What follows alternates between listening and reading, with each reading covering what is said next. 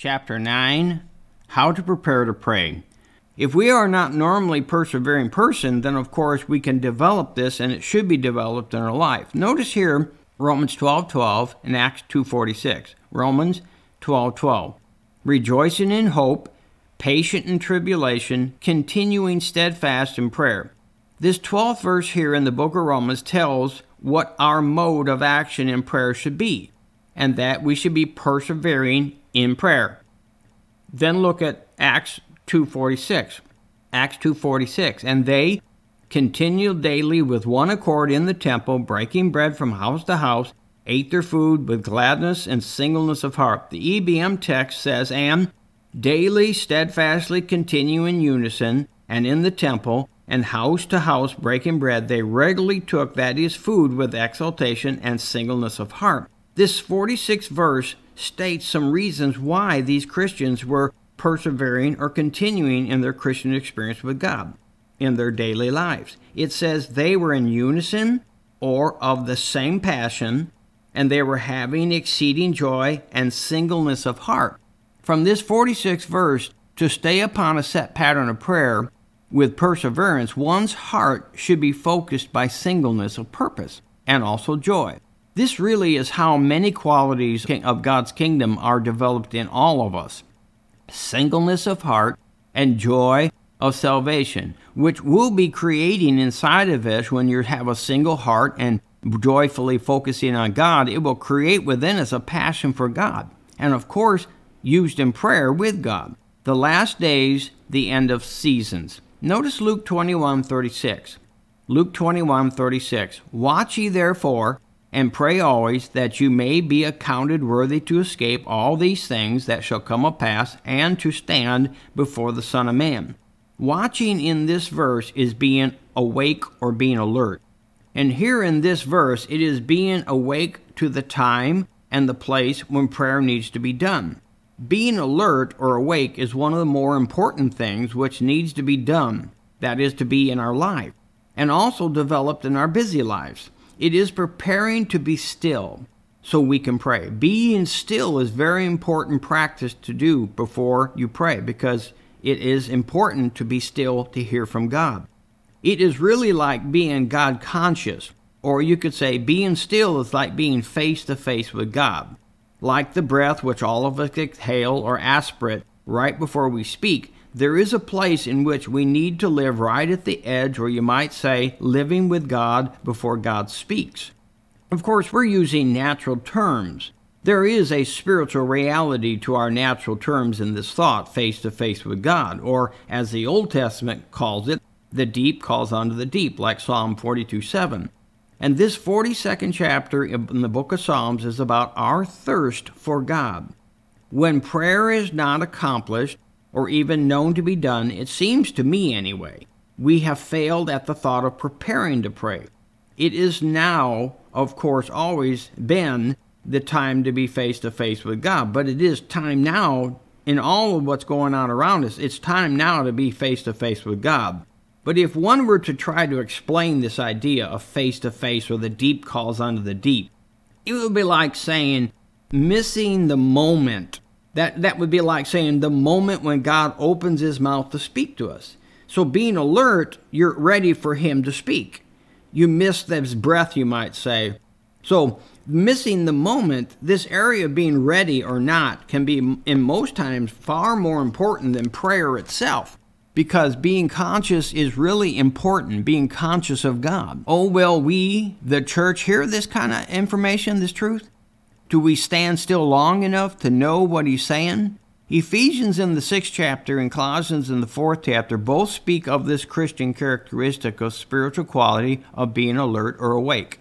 Ephesians 6:18, praying always with all prayer and supplication in the Spirit, and watching thereunto with all perseverance and supplication for all saints. Colossians 4:2, pray, continue in prayer, and watch in the same with thanksgiving.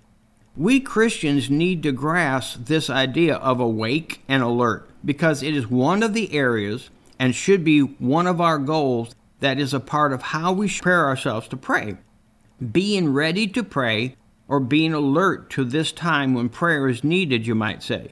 then we can release our prayers to God. Not sleeping, nor being groggy, nor being insensitive to God is so important for prayer to be effective. You can say it this way: being there waiting for the moment when God wants to use us in prayer. There will be times which we pray in faith to God and move Him by or with our faith when we act on promises. When we call on Him and we call out His promises to Him, there is an act of faith.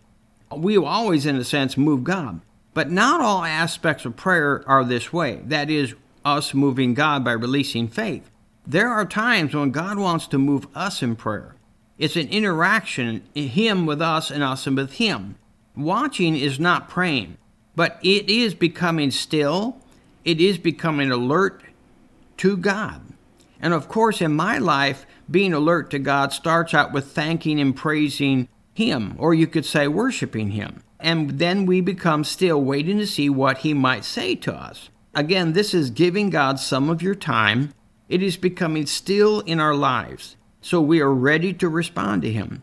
Practice becoming still and quiet. This is so important, this simple idea. Take time to sit still when you're in your car, when you're in your house. Sit still and be quiet. Practice this because it is a quality that is necessary for prayer. Take time to shut off everything and sit in a quiet place. God-centered. Being God-centered and then God-conscious so affects our prayer life. By observing or looking around at how the world now is progressing, I can see and understand that the devil and this world system is trying to affect the believer. If you take time to look around and listen, you can see that there really is something going on around us. There is a plan going on. Darkness is trying to take our focus, but darkness is trying to take our time from us. It is giving the Christian things to do. It is giving the Christian things which will steal their attention and time. It is trying to hand over to the Christian ideas and trying to give us something to focus on, things to have, you might say, or things to do, where we would be or will be distracted by those other things. We have to stop these things. We cannot stop the world around us at being a distractive force. But we can take away from it its distraction. We can turn away from its distractions. The world and its distractions are like a rocking chair with a constant movement slowly putting a child to sleep. The world around us is trying to hinder us. In some senses of the phrase, hindering prayer. There has been many revivals in the last 500 years, though the word revival to me was one of the greatest ones. Bringing front and center or bringing attention to God's Word is really to me the greater revival. A revival of being Word focused. In many times, it is not that the Christian doesn't know how to pray in some way, but that the Christian many times is so involved, so caught up in other things which slows them down, in some cases even stops praying altogether. This idea of being not awake or not alert is holding back God from doing things He said He would do in these days. Learn to look at your life and learn and ask yourself the question to yourself. Am I being too busy in the affairs of the world? True riches.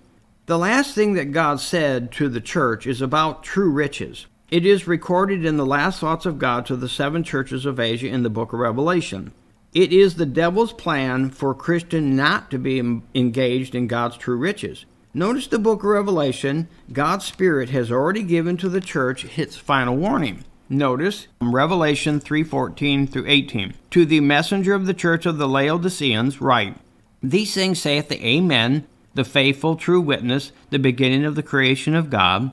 I know your works, that you are neither cold nor hot. I would that you were cold or hot. So then, because you are lukewarm and neither cold nor hot, I will spew thee out of my mouth. Because you say, I am rich, and increasing with goods, and have need of nothing. And you do not know that you are wretched and miserable and poor and blind and naked. I counsel you to buy from me gold tried with a fire, that you may be rich, and white garments, that you may be clothed, and that the shame of your nakedness may not appear.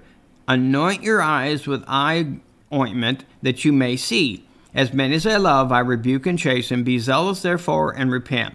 Note here in these verses that God has warned the church in about 90 AD concerning having zeal for the world, as compared to having the zeal of and for God. God wants His people to be on fire for Him and His things. Zeal is that fire. Zeal is the excitement of your spirit, the fire of your hearts. God's word has told us out of the abundance of the heart, whether good or evil, it will cause us to have or be zealous. It will cause us to be zealous about things from our heart. If the devil can get our hearts focused on other things more than God, it will distract us. Notice Matthew 12:34. Jesus says, O vipers, O generation of vipers, how can you, being evil, speak good things? For out of the abundance of the heart the mouth speaks. Luke 6:45.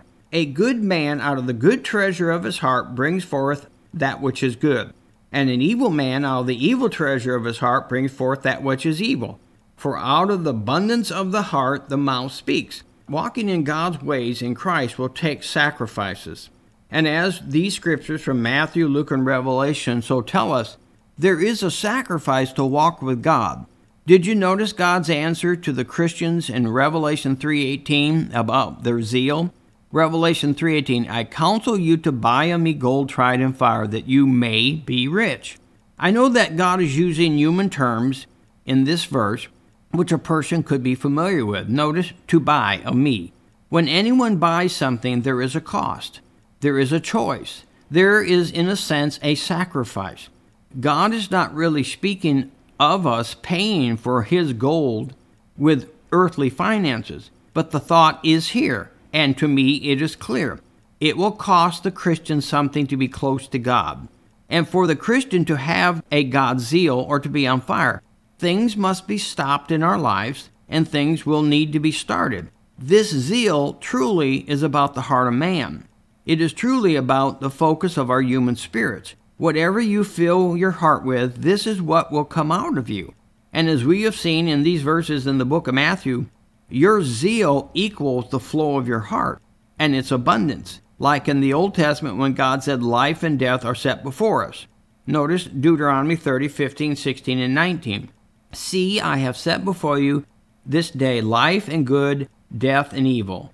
In that I command you this day to love the Lord your God, to walk in all of His ways, and to keep His commandments and His statutes and His judgments, that you may live and multiply, and the Lord your God shall be blessed thee in the land where you go to possess it. But here, although both life things and death things were before the children of Israel, God did express Himself in that moment. He did share His will for them. Choose God things, which of course creates focus, which zeal springs out of, and makes passion for our lives. Actually, choosing God's things over worldly things will cause us to engage in a path of zeal for God's kingdom. This choosing of God's things will create within us this place of being ready too. It will also create this divine sensitivity in our lives. Do not place anything in your heart that cools your zeal down for God and His kingdom. At least in a time of evaluation, start comparing God's things in your lifestyle and the other worldly things, and ask yourself the question, are all of these things in my life that are worldly things, are they necessary to be involved in? Notice Revelation 3:15. I know your works, that you are neither cold nor hot. I would you were cold or hot. God here in the book of Revelation also states a similar idea like in the book of Deuteronomy chapter 30. Did you notice here the thought, I would you were cold or hot, or I would prefer yet you're cold, or I prefer that you're hot? God, by this verse here in the book of Revelation, states He would rather have us on fire hot or cold, but not mixed. Mixed is a little hot and a little...